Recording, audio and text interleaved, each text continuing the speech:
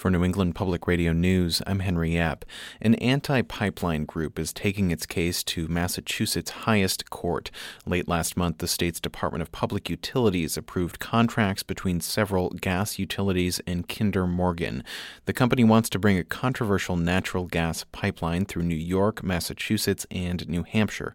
The Pipeline Awareness Network asked to be an intervener in those rulings, but was denied. The group is now appealing that decision to the Massachusetts Supreme Judicial Court. They're represented by attorney Richard Kanoff. He tells me the group would have argued the Northeast Direct Pipeline Project, or NED, is bad for ratepayers. We think that there are other alternatives available and other proposals that could have been adopted and could be adopted that would be less expensive for ratepayers than the NED project. And also that some of these other alternatives would be better supply solutions if you believe pipelines are required for New England. The opposition to this pipeline project has been very vocal, but essentially the pipeline company, Kinder Morgan, has to prove to federal regulators that the pipeline is needed. And backing that up, they have the declaration from all 6 New England governors that more pipeline capacity into New England is needed. So from a legal standpoint, how do you argue against that? Well, I think that there's a couple things. One, the statement by the governors was at one point in time, I'm not sure if they doubled down on that recently, but even assuming that they did, there's other commentators that are fairly credible that are looking at this, and I think it's universal, whether it's the governors or these other commentators, that there are different mechanisms, different pipes to get gas into New England, assuming that you need gas in New England. So the question is, do we need all of those pipes? And I don't believe the answer to that is yes. I think we don't. And then the next question is, what's the best option, assuming you need some of those? And is that option NED?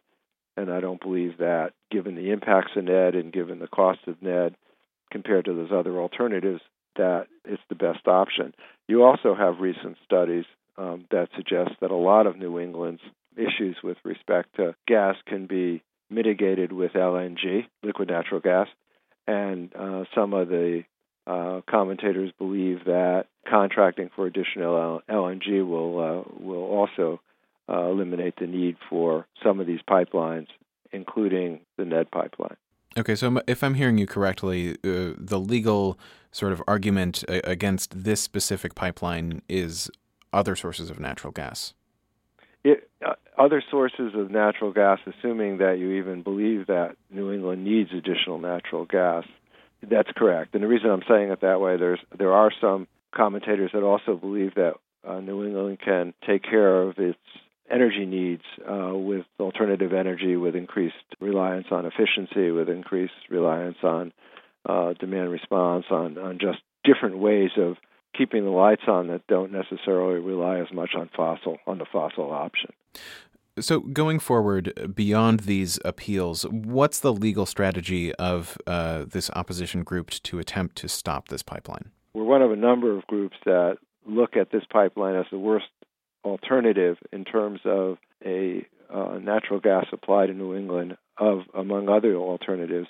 And the best way to present that is to continue to participate in regulatory proceedings, whether they're in the states or at FERC, and to continue to demonstrate that there are better options to NED. Well, just finally, Mr. Kanoff, do you feel like there's much of a chance that you can stop or hold up this pipeline?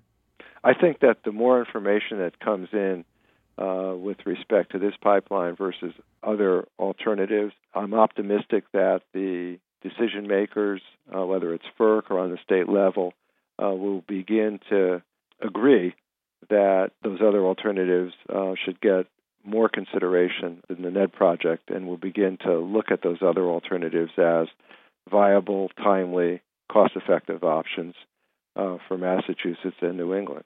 Okay, well, Richard Kanoff, thanks so much for speaking with me. You're welcome.